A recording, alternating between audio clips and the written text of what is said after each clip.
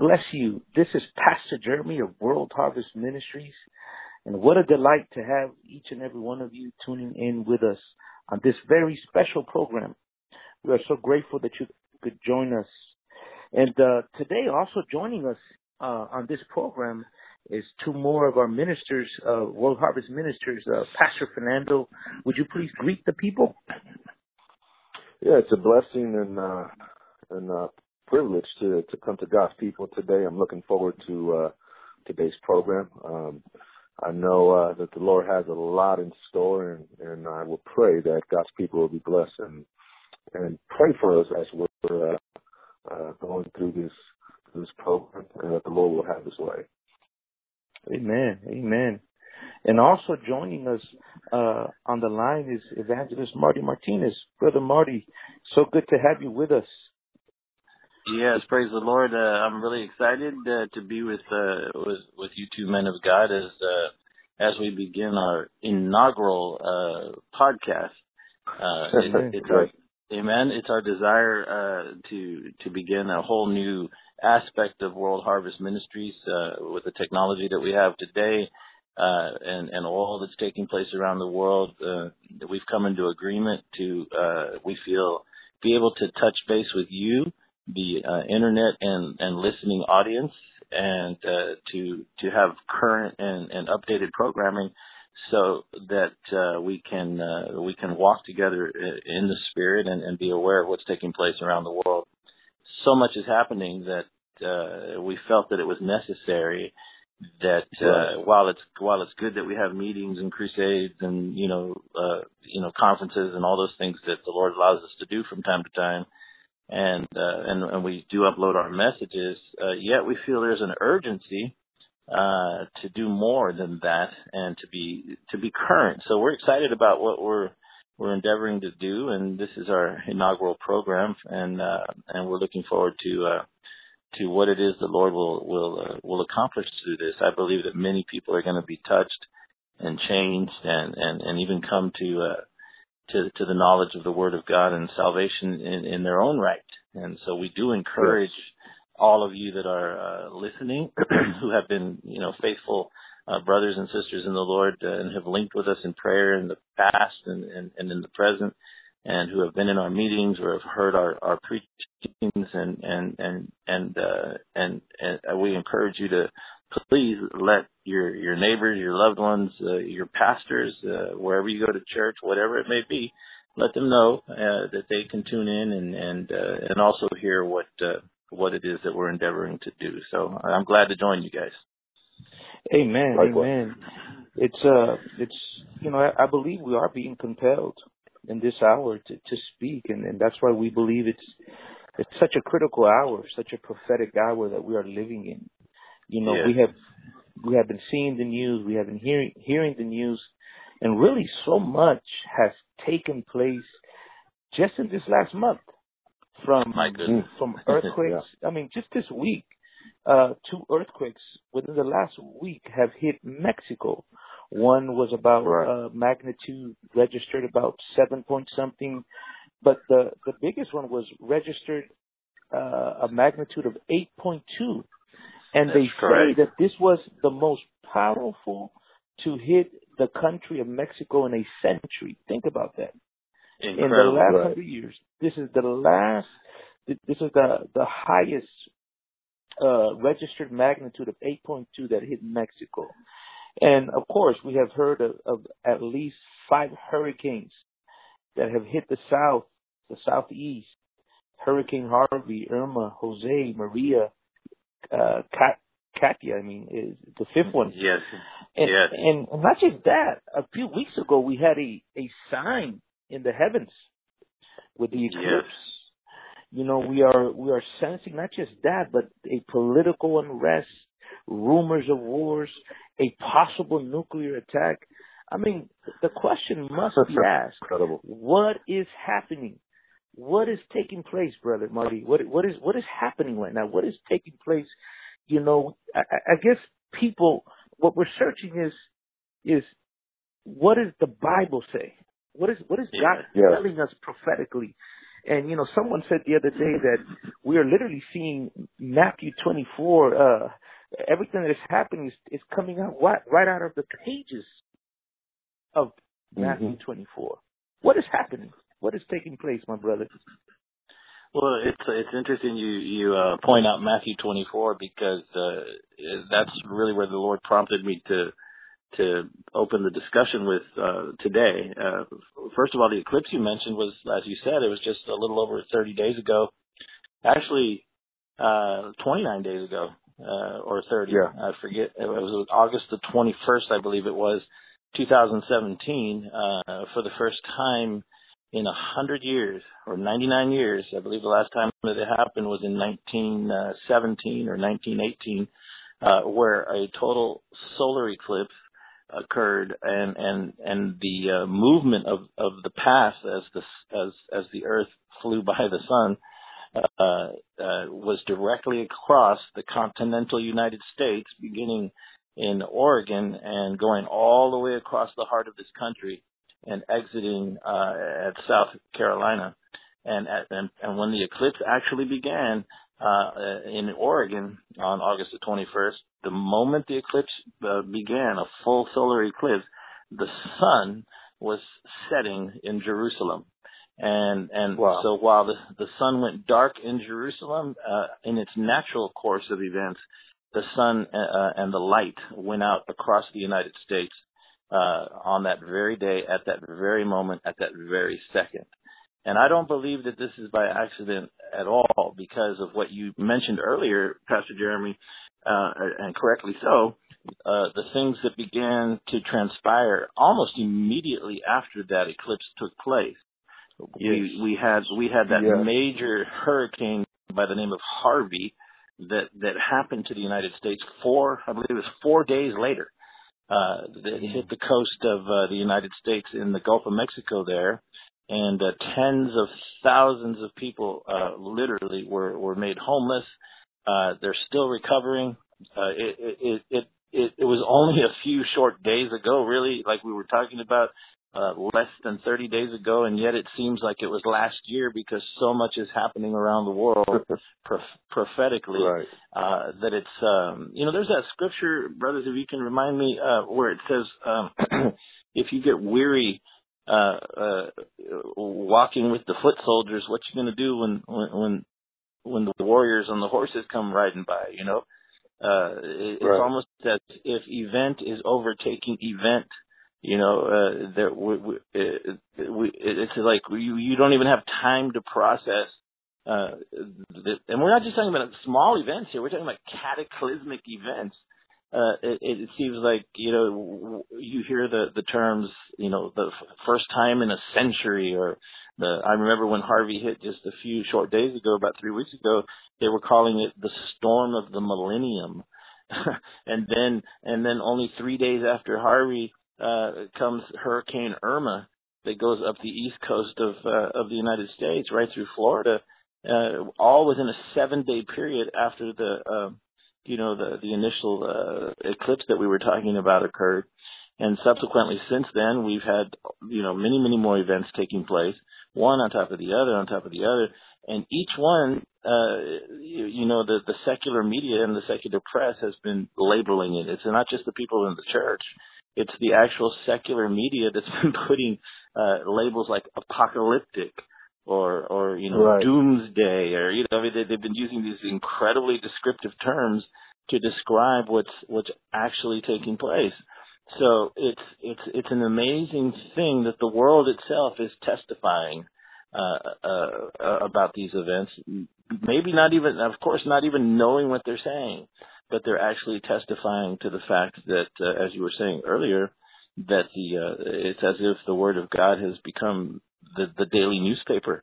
You can literally open the scriptures and look at it, and it's as if it was printed today and for today's news. And in fact, it is. I mean, it is. Happening according to the words that were spoken by our Lord. What do you see what I'm seeing, or what do you guys think? Yeah, I think Psalms 19 brings that out. You spoke about, it seems like every day, prophecies being fulfilled. It seems like Word of God says, day to day, right? Showeth day unto day. knowledge. Yes. Day unto day, right? Yes. And night unto night. Reveals the revelation of God. It's happening before. I mean, all we have to do is just wake up each morning, and we're finding out something is happening around the world.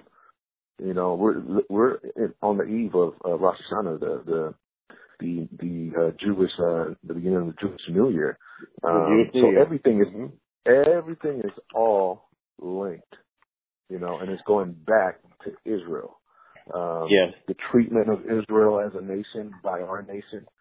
I think the hurricanes and the signs in the heavens and the earthquakes that we're seeing, God is speaking to our nation and to the nations of the world.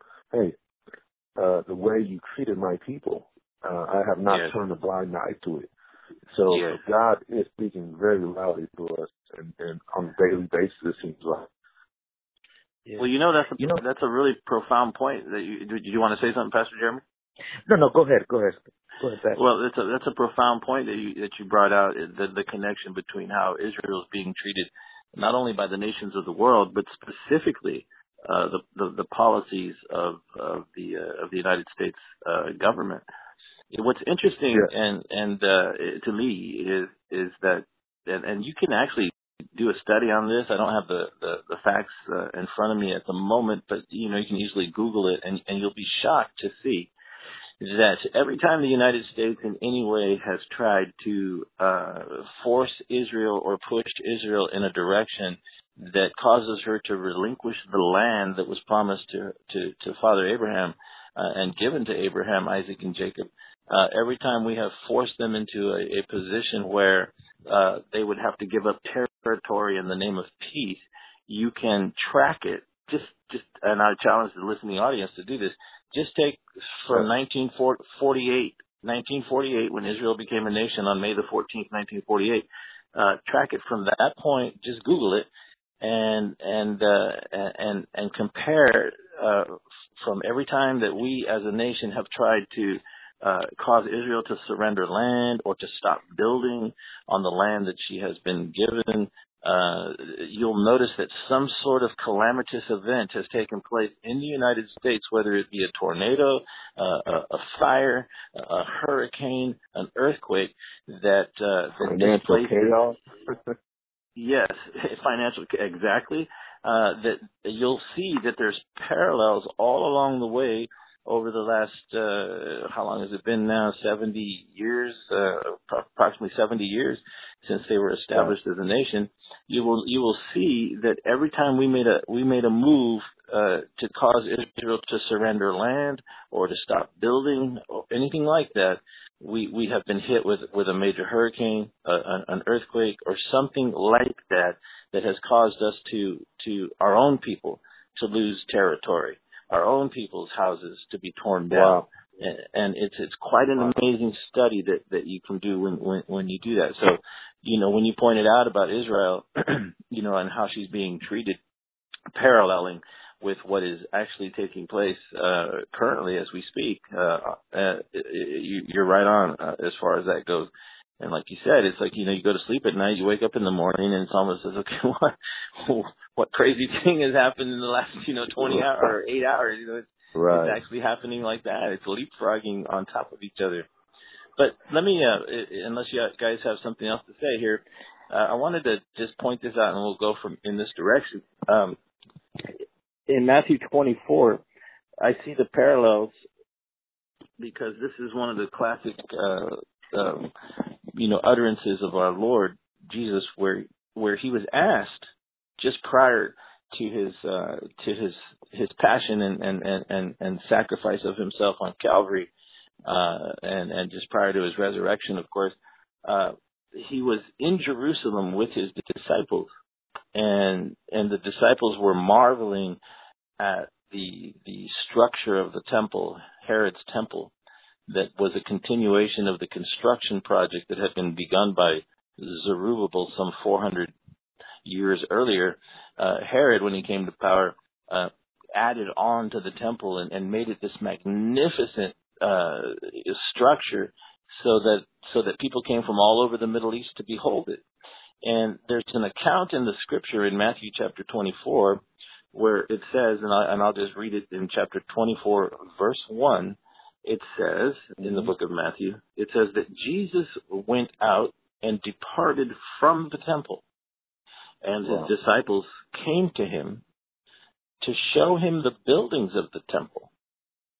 And Jesus said, "Do you not see all these things? Truly I say unto you that there shall not be left here one stone upon another that shall not be thrown down." And then verse 3 continues, "And as he sat upon the Mount of Olives, the disciples came to him privately, saying, Tell us, when shall these things be? What shall be the sign of your coming and the end of the world?" Now, I don't know about you guys, but it's an incredible intellectual leap. I don't know how else to say it. As an individual, when think of this, they're walking with the Lord. They're enamored with the architecture and the splendor of the temple, and they're trying to point out to Jesus, "Hey, check this out! Isn't this cool? I mean, this looks really cool." And it would be like you and I, us going with our families to. The only way I could, kind of give people an idea of what it might have been like is in Rome, Italy, where the Catholic Church has been built and the Vatican sits, right? Yes, and the opulence and the gold and the marble, just this magnificent, the Sistine Chapel. I mean, some of the most magnificent looking architecture in the whole world is at Vatican City. Well, it's kind of like that when the disciples were leaving the temple in Jerusalem. They were so blown away by the structures, and they began to point that out to Jesus.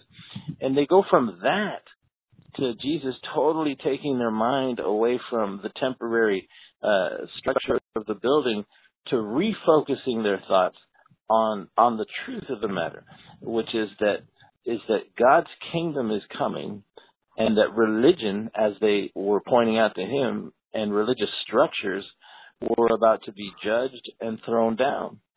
And it's an incredible shift in the casual conversation. You go from walking with the Lord, talking about, isn't this beautiful, to all of a sudden he gets a hold of our minds and says, "Hey, refocus here, man." Because the truth of the matter is that everything you're looking at right now, not one stone is going to be left upon another. Now, I know that the Holy Spirit was, the Bible tells us, moving through the Lord Jesus Christ without measure. He is God manifested in the flesh. So when he spoke these words, simple as they were, as we read them in verse 2, it penetrated their hearts to such a degree that verse 3 occurs, which is the Holy Spirit now having affected their minds and their hearts, causes them you can almost hear the echo of fright or fear in their voices when they say, they come to him and it was bothering them, because the Bible says in verse 3, it says, well, let's just read verse 2 again. It says, Jesus said unto them, "Do you not see all these things?" Referring to the temple that they were trying to, ask him how, what he thought about it. Can you imagine asking God, "Aren't you impressed with this temple, and he who slung the heavens into existence? Are you impressed with this?" I mean, come on. That's a side note. But anyway, okay, but I know that it affected them so deeply because in verse 3, this is sometime later, because they had to leave the temple structure. They had to walk down through the Kidron Valley, cross over the brook there, and then head up onto the Mount of Olives. So this is probably about a 30-minute walk, if you will, and maybe even a little bit longer than that, because at that time Jerusalem was filled with hundreds of thousands of Jews that had come from all over the country to celebrate Passover. So it was a festival time. And what I mean by that is that it was a significant time in the calendar of the religious calendar of the Jew. And so it's interesting to me, as a side note, that these prophetic events were taking place during a prophetic season or a season that marked something great in the display of the power of God, in that it was the Passover season. And so I find it quite interesting that we, as we have began the conversation today, are right. experiencing all that we're experiencing, that we related hurricanes and fires and wars and rumors of wars and political instability and on and on and on, all within the last 29 to 30 days since a celestial sign in the heavens has occurred at precisely the time and the season in the Hebrew calendar, from the month of Av to the month of Elul, to the 10 days of Ah, into Rosh Hashanah, into Yom Kippur, and then the Feast of Trumpets. All of this is happening as we're recording this program today, September the 20th, 2017.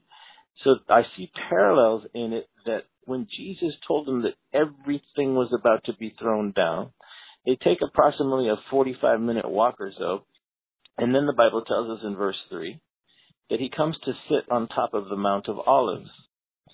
And it's interesting that what begins to transpire after that, it's almost like a prelim, if you will, to the book of Revelation, because the book of Revelation hadn't been written yet, right? But in essence, it is one of the more profoundly revealing prophetic statements that Jesus had given to his disciples up until that point. And he takes them to the very place, and I sense his presence as I say this. He takes them to the very place where he will come back, the Bible says, and set his foot on the Mount of Olives at his second coming. He takes them to that place and begins to reveal to them what must transpire first, and the judgments that will transpire over the generations that were yet to come, leading up to our very day. And we know in verse 3 now that this whole scene is taking place. We know that our Lord is just hours away from being arrested in the Garden of Gethsemane, taken by the temple guards in violation of Levitical law at night, hurriedly brought into a trial where he will be accused and mocked and disrespected to the nth degree, as murder was flowing through the hearts of the Sanhedrin and the leadership of Israel. He's only hours away from experiencing the grotesque and vicious torture of the Roman government, whom he was handed over to in order to be scourged, and the hopes of the religious leaders at the time was not only scourged and beaten, but in effect crucified, and which he was. So he's hours away from this taking place. He's made this statement to the disciples that everything will be judged and torn down, and he takes them geographically to the very place where he will set his foot at his second coming, and then begins to unfold what we're about to discuss. Let me interject there. I feel the build-up and his presence as you're explaining the moment, those critical 24 hours, perhaps the most critical 24 hours in the history of mankind. In the history of everything, yes. where our Lord would die and shed his blood for us and redeem us from sin and redeem the world. And what's amazing to me is the thoughts you spoke about, refocusing the thoughts of the disciples. They didn't quite understand the moment because their focus was on the temple. Yes. And I think if you picture, and that's where we're coming to the people and to the listeners through this podcast, because that's what we're sensing in our hearts. We really sense that as we look at the landscape of the church here in our nation and abroad, we see that the focus of the people are on other things. Amen. Yes. And how do we know that? Well, turn on the Christian television channel, and you'll see, because we see here Jesus. He wanted to put the focus, and he takes them to that geographical place where he will, where he would ascend to heaven. Correct? Yeah. and come again. And he takes them there. It's like he's telling them, listen, I want you to understand things concerning about my coming. Powerful. And that's what God is trying to do today. The very same thing he did with his disciples is what God is doing. He declares the end from the beginning from the end. He's trying to let his people know, hey, you need to refocus your thoughts. You need to lift up your head because my redemption draws. Now, I just want to interject that point there. I think it's so powerful. Again, it's the most critical moment in human history. All these things are taking place. He's on his way to the cross, and he's trying to let them know something very important. And I would like to chime in too. The spiritual climate here in our country here in the United States, I see such a clear parallel with what you were talking about. The disciples saying, "Look at our building," right?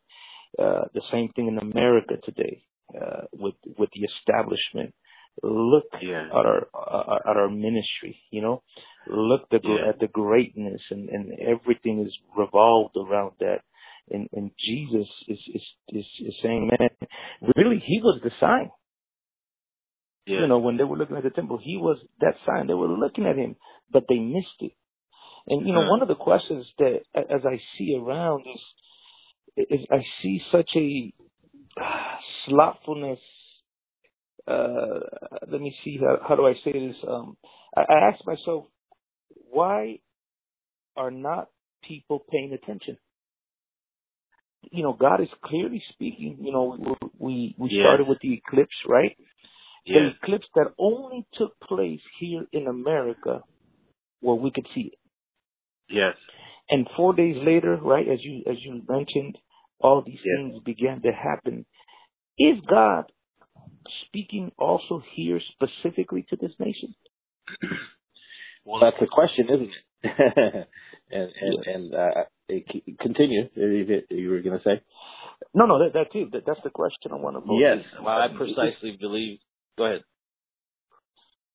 Yeah, that's what I wanted to say. Is that the parallel we see God speaking here to our nation with all these things, and still you ask people what's going on, they don't have a clue. Right. They don't have a clue of what is taking place, how God is clearly speaking in our time. That's a powerful statement that they had no clue and the correct word is a parallel. Are these things being paralleled out? Are we in effect repeating history, as Brother Fernando also pointed out, that it is a principle within the Word of God where it says that God declares the end from the very beginning. So in miniature, if you will, what we see in the pages of Scripture, in the stories that we read, they are precursors to a much larger event that would occur at the end of time. So in essence, it does parallel.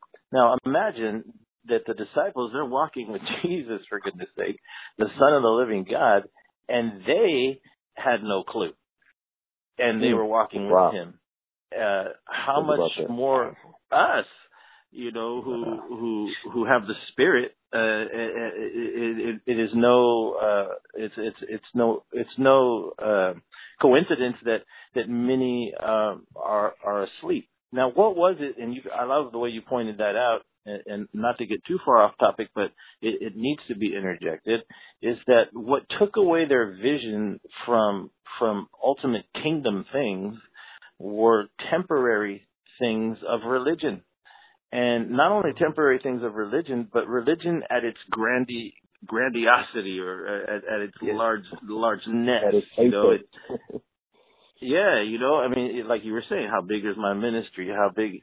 And you pointed out also earlier about turning on Christian television. Just on one of the major satellite carriers in the United States, there's over 11 24-hour-a-day, 7-day-a-week Christian networks on air, 11 channels, separate ministries. And if you turn them on at any given moment of the day, you will, if you're fortunate, you might even hear the word Jesus. and let alone, let alone something about his second coming. And it's incredible how far we've strayed from what we are supposed to be doing, and that is lifting up our heads for our redemption draws near. And so, yes, I believe there are parallels. I believe that and that is the question that every generation has had to ask itself throughout history, is where are we, that is Christian, the church itself, is where are we in the economy of the prophetic things of God? It is incumbent upon every generation to ask that question. But we do know, as we were saying earlier, that as Jesus sat on the Mount of Olives, that he begins to unfold everything that will take place from the time he began to speak it some 2,000 years ago, all the way down the corridors of history itself, leading to the conclusion of the age of mankind, bringing it to an end, and ultimately witnessing the establishment of the kingdom of God on the earth, the second coming of the Lord. And so I believe that is why he took them, as we were discussing earlier, to the very spot that, as you pointed out earlier, he not only did he ascend into heaven, but we were told in the book of Acts that the angels said, ye men of Galilee, why stand you here gazing up into heaven? This very same Jesus that you have seen go up into the clouds, to paraphrase it, this Jesus shall come again in like manner. So that is where he directs their attention. And it's interesting to me, not only that, but that he has to take them up on top of a mountain. So he takes them up on a mountain. And what is characteristic of a mountain is that it sits above everything else. So it's almost as if he is I don't even know what the right word would be, but it's as if he's giving us an example that if you want to see things clearly, you're going to have to rise above everything that obstructs your vision. Anything that gets in the way of you seeing, otherwise you can't, otherwise you can't see what it is I'm about to tell you. So he takes them in the natural to express a spiritual truth and a spiritual understanding. Now we know from the book of Revelation 19:10, as we've talked about many times in our private conversations, that we are told there that the testimony of Jesus, the very testimony of Jesus, is the spirit of prophecy. Spirit of prophecy. Right. And so the signs that were given and what was unfolding on the Mount of Olives and what he was about to begin to tell us and to tell his disciples would carry through from that generation all the way on to ours.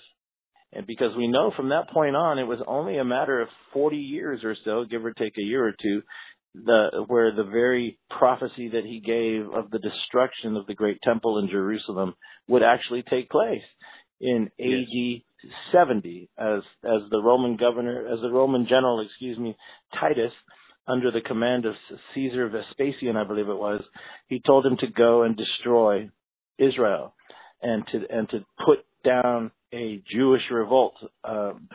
These people who had rejected the Messiah were trying to overthrow the Roman government and issue the kingdom of God upon the earth under their own power, under their own strength. It led to their destruction. But what's interesting is that Jesus said what? Not one stone shall be left upon another that shall not be torn down. Now, we're not just talking about, a brick wall here. We're talking about 100-ton limestone, granite, blocks of finely cut stone and towering walls that were constructed that made up the temple. And Jesus gives this profound declaration that it's only going to be within a generation that every single one of these 100-ton blocks are going to be dismantled and destroyed and thrown down.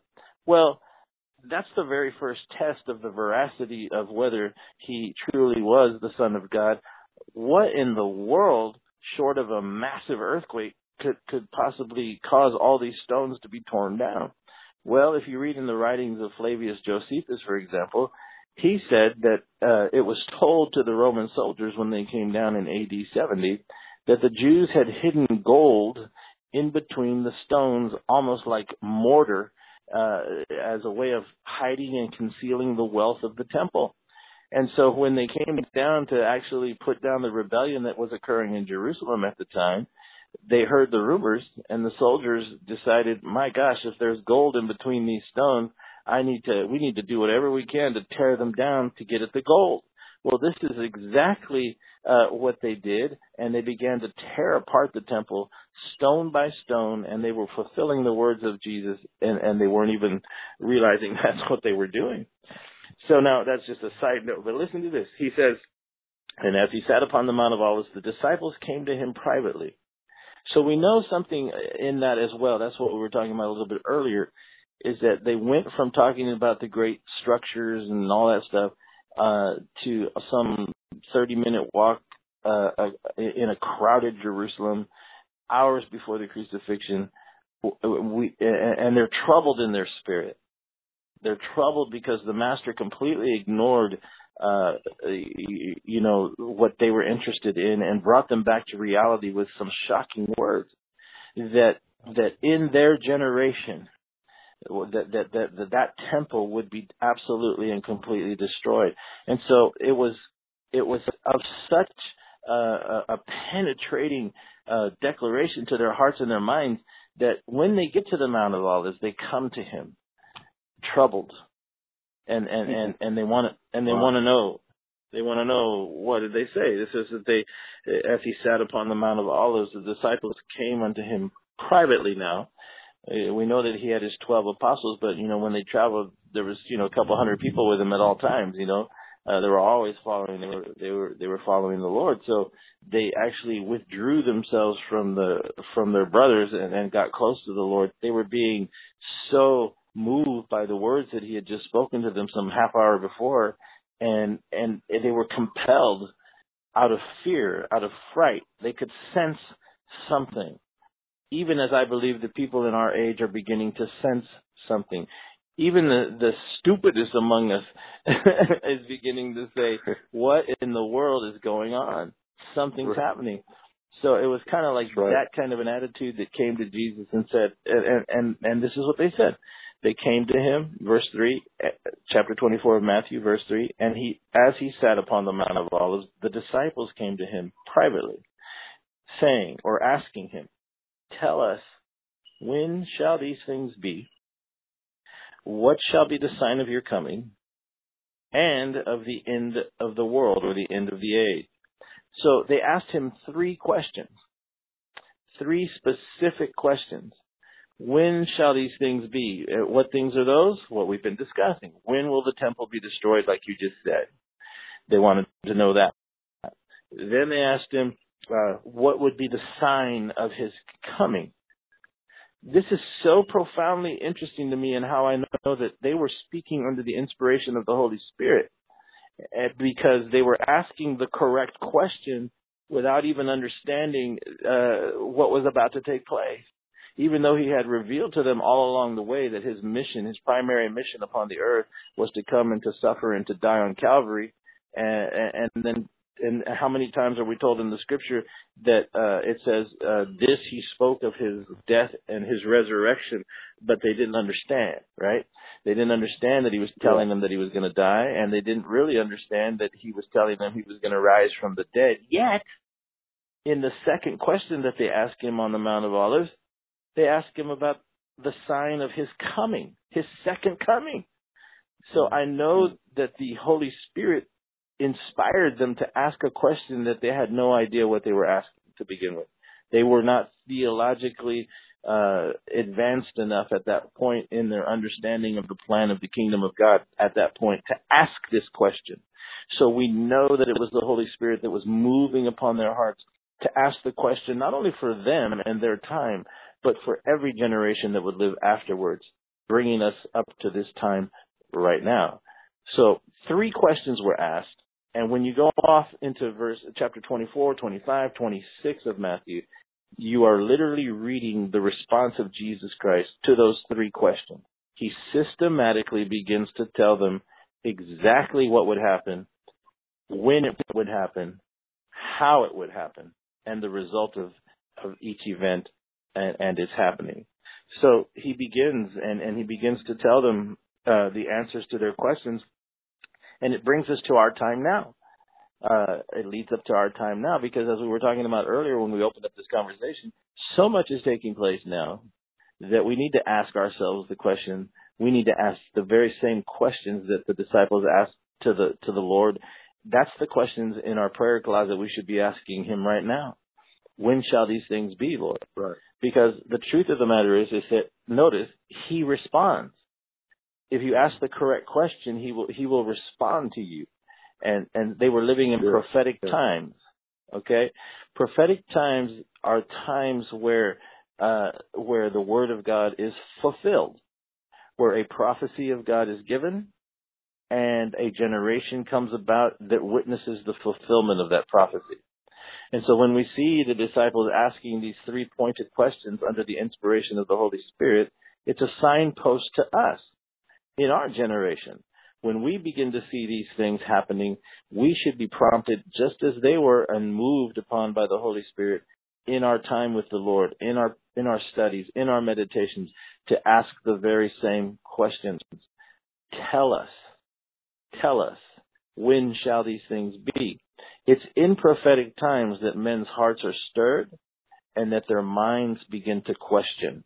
And this too is a gift of the Spirit. And so as that is what we are endeavoring to do with the discussions that we've begun and are having now, is to ask these very same questions. Lord, tell us what's going on, what's happening. Let me ask you this, go ahead, Marty. Yes. Okay. We see that the Holy Spirit began to raise up questions in the hearts of the disciples. And we spoke about Matthew 24 being a parallel of the last days. And I do believe, and I sense it in my prayer time, and even some of the emails that we receive here at the ministry. The people are hungry. They're in essence saying, "Tell us, tell us more about these things." My question to you is this now: is the establishment, the preachers of today, acquiescing to the questions of the people, or the demand of the people? Because people want to hear the word of God. But in your experience, and this goes for Pastor Johnny too, what is it that the preachers are doing today? Because we do see the preaching of the coming of the Lord here and there, but by and large, it's not something that is really proclaimed as it should be. I feel. Across America's pulpits. I agree with that wholeheartedly, and it's really interesting because the Lord said the very same thing in His response. He said that very condition would take place amongst the preachers, right? He said, "Take heed, what that no man deceive you." So the very first thing, which is so profound, that he begins to proclaim to us and to the disciples at that time in response to to prophetic fulfillment and the coming of the kingdom of God, so forth and so on, is that he wants us right off the bat to understand that a spirit of deception will pervade the leadership. And so that's how he starts out. He says, and he warns us. He says, "Take heed that no man deceive you." And then he goes on in verse 5 to say, "Many shall come in my name, saying that I am the Christ, and shall deceive." So he says, it's so profound to me. It's interesting because remember, the first thing they asked him was, "When shall these things be?" Right? Tell us. When shall these things be? What things? When shall the established stone temple of Jerusalem, if you will, representative of the establishment of religion, when shall it be torn down? The very first thing he says is a marker of the fact that it's about to come down is that there will be those, many, not a few, he said, but many will be arising within the establishment itself, but propelled by a different spirit. A spirit that brings a slumber and a deception upon God's people, so that it leads God's people away from what is actually taking place into another direction so that they fall under a deep slumber. Go ahead. Isn't it amazing that the next chapter deals with that very issue, the spirit of slumber? Yes, and you're speaking of the virgins, right? Yeah. Yeah, go ahead. Elaborate a little bit. Well, I don't want to get you off track. No, go ahead. Can I say something too? Chapter 25, one of the things that catches me is about the parable that he gives on the, like Pastor Fernando was talking about, on the 10 virgins.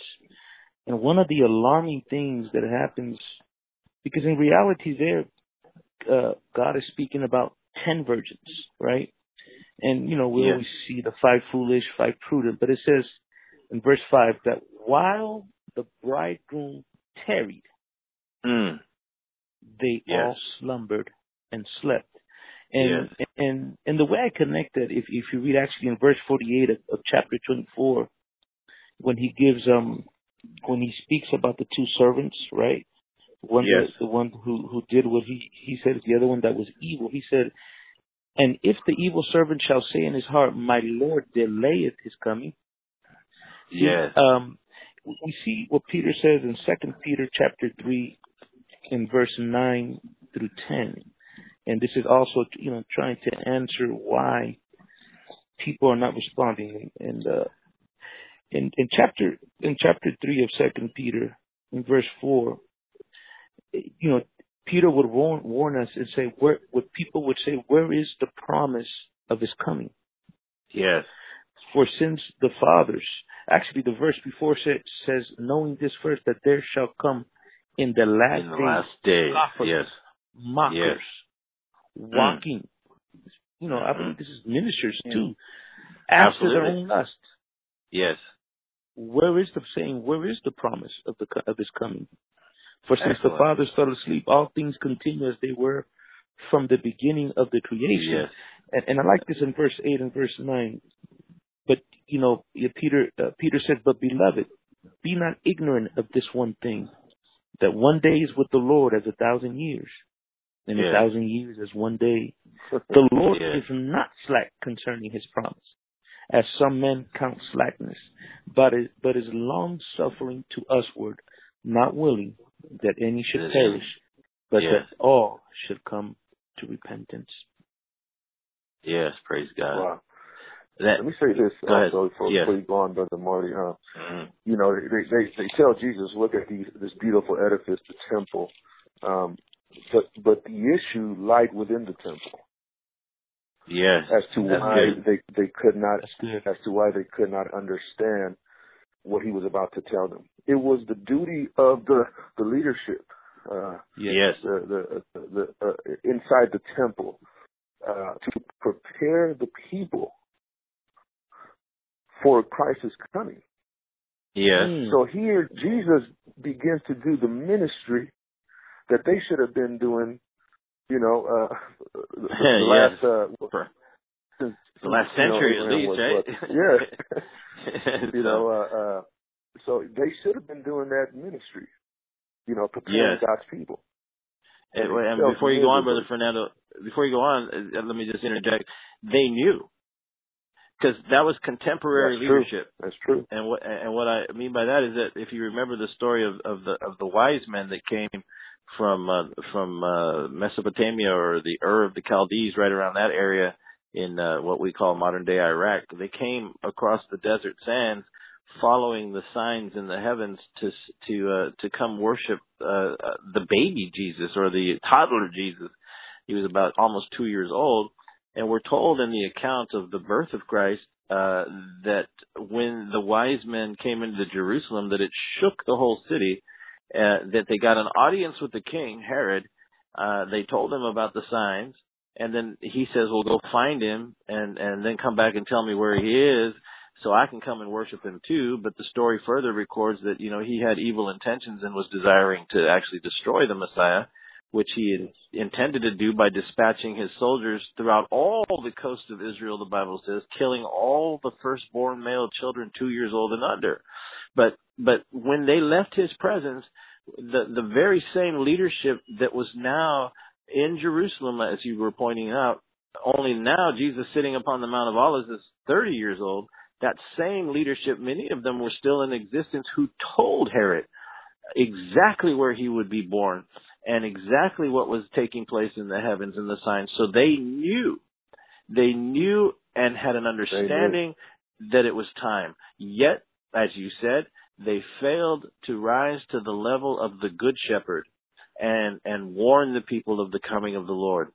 You know, as a side note, I always used to feel that as a young man, when I studied the prophetic scriptures, I thought about just how horrible and I can't even imagine. I mean, I can't even put it into words really what it would be like to have the temple guard and Herod's, militia army go throughout the coast of Israel and break into your house in the middle of the night or in the middle of the day or whenever and grab your child and thrust it through with a sword, a satanic sword, if you will, being driven to kill the Messiah. What a horrible thing to experience at that time.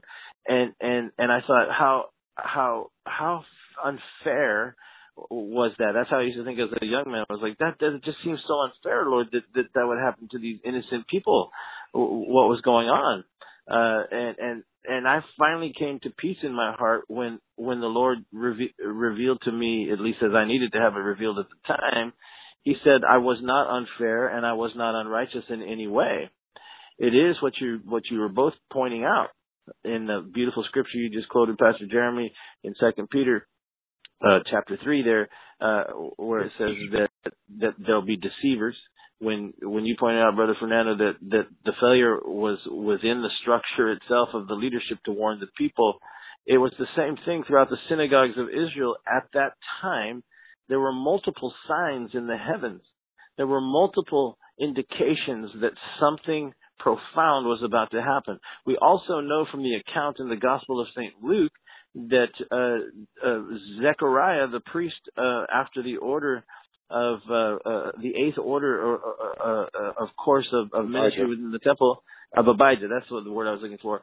After the order of Abijah, he's in there, and he has a visitation from the angel Gabriel as he's burning incense on the right hand side of the altar. And he's told by the angel Gabriel that his wife Elizabeth indeed was about to become pregnant, and that she would bring forth a child, and that his name was to be called John, and that he would go forth as he grew older. He would go forth as one who would prepare the way for the coming of the Messiah, and that he would be governed under the spirit and the power of Elijah. So many of the leadership were in the temple at that time when these events were taking place. When they had a visitation from the angel Gabriel, one of their beloved priests who had been coming for generations. He was well stricken in years, the Bible says, so that he was well known amongst the leadership. Suddenly he can't talk. He had a vision within the temple. So it wasn't like there wasn't any signs or indications among the leadership to take notice. There were plenty, and even after John was born, John the Baptist, that is. We know that the leadership in Jerusalem, many of them, because apparently Zechariah and Elizabeth only lived a couple miles away from Jerusalem, they were gathered at the birth of John and at the dedication of John, and they wanted to name the baby Zechariah and after his father. But Zechariah, if you remember, had not spoken a word for 9 months. As a punishment that was imposed upon him for not believing what the angel Gabriel had told him about his son that was about to be born to his wife. Witnessing signs, and now understand this, those of you that are listening, we're not just talking about regular people that are sitting in the pews, if you will, that are just sitting in the chairs listening to the preachers. We're talking about the preachers themselves who knew better, right, and who knew the word, who are trained. Right. Who are trained to be looking for signs. So we know that we're not talking about some synagogue on the outskirts of Beersheba or the other side of the country in Dan. We're talking about Jerusalem itself is where the angel Gabriel appeared to Zechariah. So it's within the highest order of leadership that signs began to manifest themselves all along the way. Wow. And so they were prepared, amply prepared, and trained to notice these things. I mean, that was their job, and yet they failed. Right. That's right. They failed to tell the people of these things. They failed to communicate that something is happening. We know from the account in the Gospel of St. Luke that when that was happening with Zechariah, for example, that on the outside of the holy place, which is where he was at, they were discussing among themselves, why is he taking so long to do his ministry inside of the holy place, burning incense before the Lord? They knew something was going on the inside, and because he was in there for a long time. Well, we know from the gospel account that he was actually having that visitation from Gabriel. So you know as well as I do that, if something like that happens, you tell your friend, you tell your brother, and he tells his friend, and he tells his friend. So amongst the leadership, signs were already appearing, but they failed to begin to even promote these ideas, concepts, truths, whatever you want to call them, visions, to alert the people that it is quite possible that in our generation the Messiah is about to appear. And so that is why, getting back to Matthew 24:3, Jesus kicks off his response to his disciples by saying the very thing that we're talking about, that there would come many in his name in the last days, purporting to be his servants, purporting to be representatives of the kingdom of God, supposedly men of God who know the word of God, who even declare that Jesus is the anointed one, but in fact that they would be governed by a different spirit and seek to deceive. Now, what is the deception that would be propagated upon the people? The deception is this: what Pastor Jeremy said or quoted was that all things remain the same since the Father slept, and also that scripture he quoted from Jesus that Jesus spoke of in verse 48, where he says in the parable that the evil servant says in his heart, "My Lord delays his coming." So it's this pervading attitude amongst the leadership that causes the people to fall asleep to a point that that even if a sign came up and knocked them across the head, they wouldn't recognize it. Wow. Go ahead. No, I know it's clear. We're going to close it off here, but it's clear that without a shadow of a doubt, we are in the last days. Yes. And oh boy, I mean, we haven't even scratched the surface. We wanted to get into talk about the signs that are surrounding us as we speak. We haven't got to it yet. We will in later podcast programs that will be coming to the people. But it's definitely clear that we are seeing signs that are astronomical, literally. And, yes. And before we close, I wanted to give some closing words from you, Brother Marty, for the people, and if you could just pray for the people as we close. Absolutely, and that is the thrust of, and it's really appropriate the way the Lord led this our very first broadcast, because we've covered a wide variety of things, but what the main issue was, there's two camps within the religious system itself. Those that see the signs and those that don't. And the people are literally being divided into these two camps. There are those that are sensing, as the disciples came to him privately on the Mount of Olives, like we were talking about, saying, "Tell us. We need to know." So it speaks of an intimacy, and we talked about asking the right questions. And then there's those who, frankly, are so intertwined with their everyday life and that they go through the religious motion, but they never develop the relationship to the point that they're being driven by a desire for his return. And so when the signs begin to happen, they don't even notice them. As a matter of fact, as Pastor Jeremy pointed out earlier, they mock it and say, it's always been this way. We've all heard, right? Well, it's always been this way. We just notice it more now because, we've got the internet, we've got TV, so we hear it more. No. The truth of the matter is that the signs are abounding. And as we go forward in these podcasts, we're going to get deeper into these things. And we are going to show you by the help and the grace and the mercy of the Spirit of Almighty God how we believe, and I believe I can say this confidently, speaking for you two, that we are undeniably at the doorstep of the fulfillment of the Word of God. If in fact not even at the doorstep, we've crossed over the threshold. We are actually living.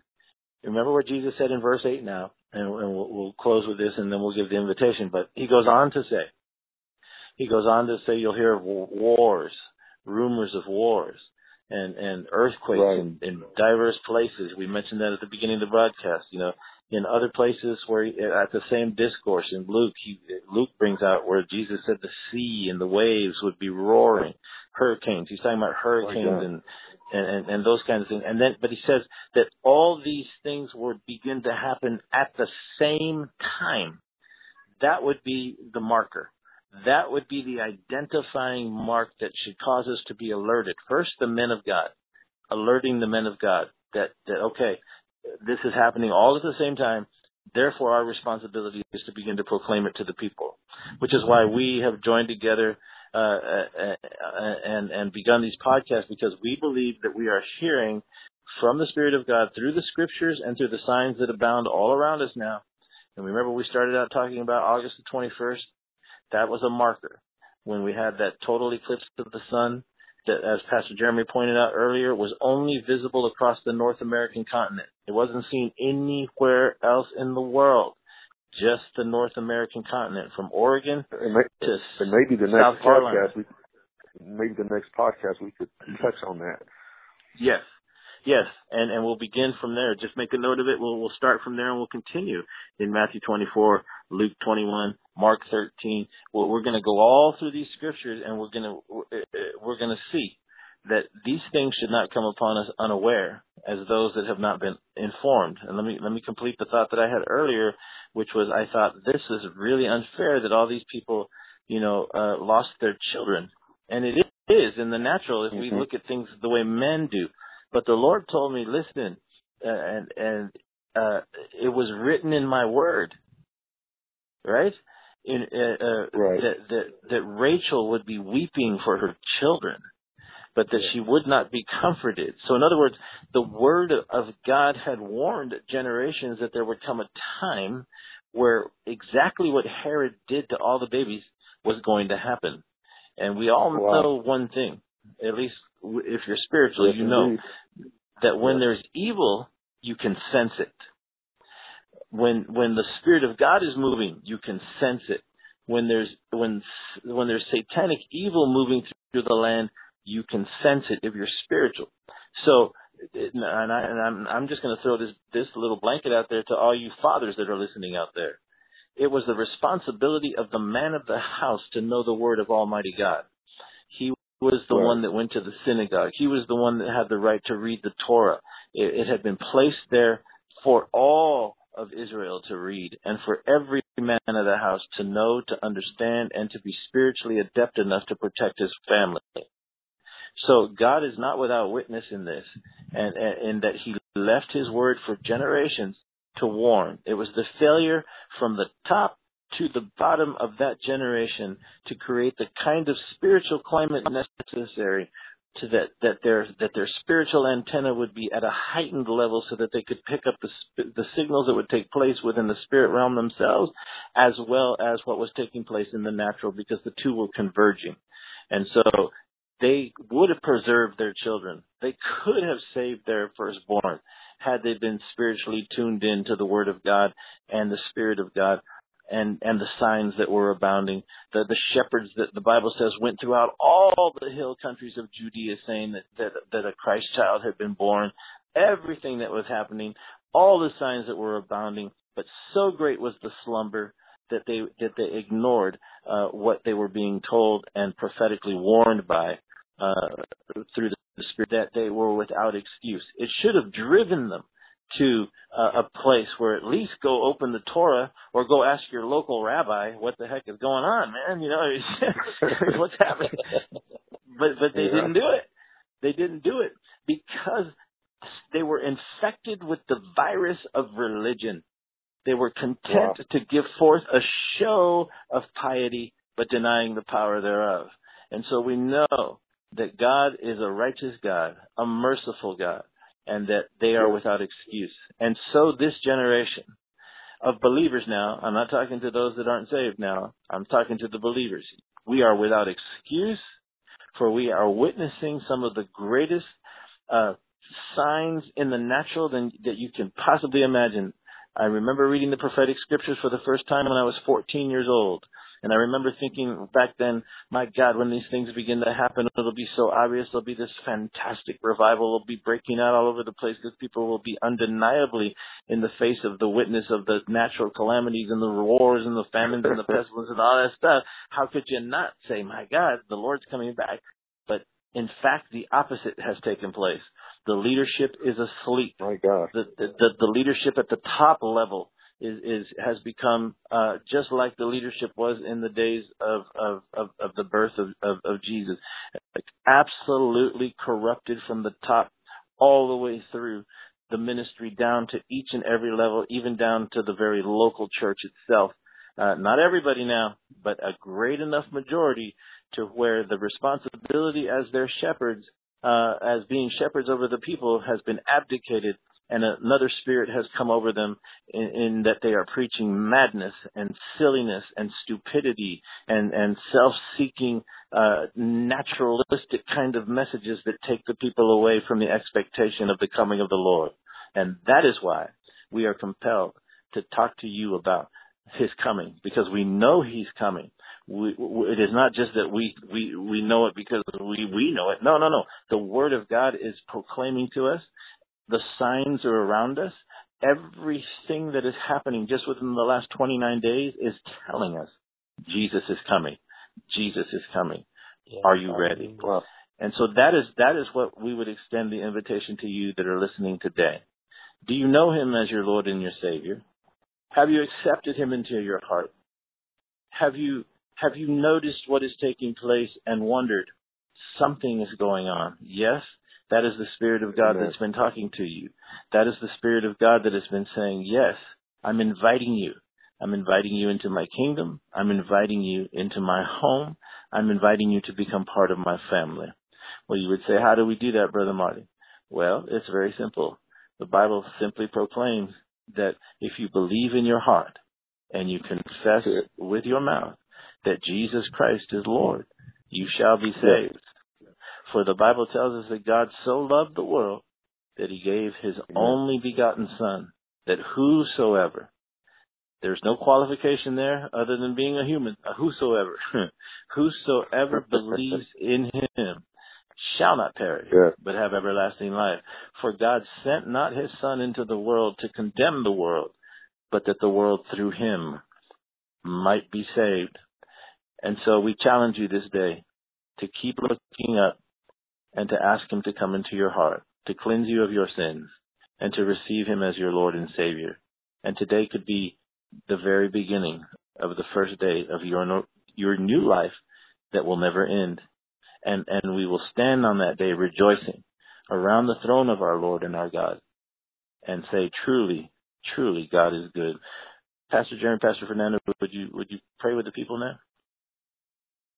Wait a minute, Brother Jeremy. I just sense this in my heart.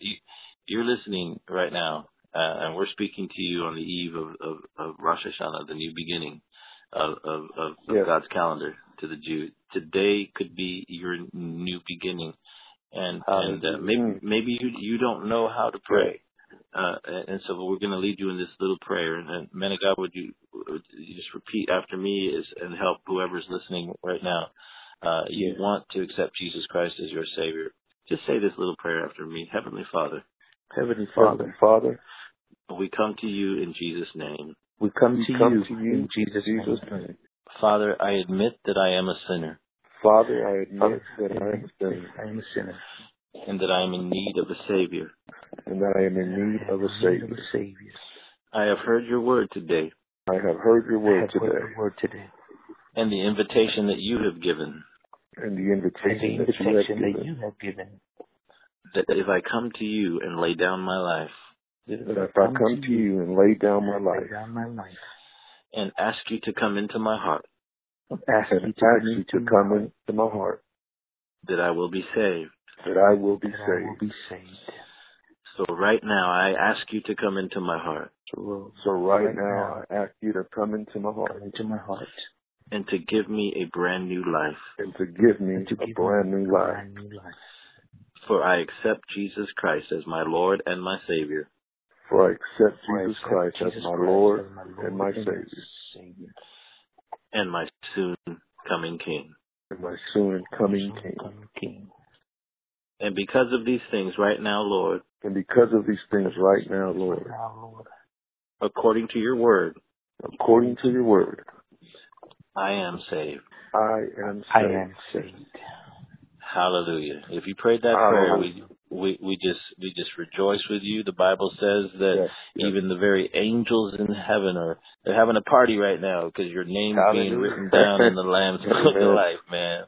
And we may not see you in this life, but we're going to see you soon. We know that you will be amongst those that will sing the praises of the King, for he's coming soon. Pastor Jeremy, would you close us out?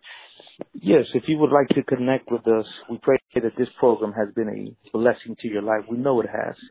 But if you'd like to connect with us, you can look us up at www.worldharvestministries.net, or you can look us up at our Facebook page at World Harvest Ministries.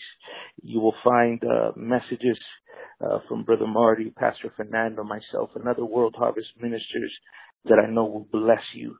Articles, testimonies, and so forth. And we pray that you have been blessed. And as we like to say here at World Harvest Ministries, keep looking up.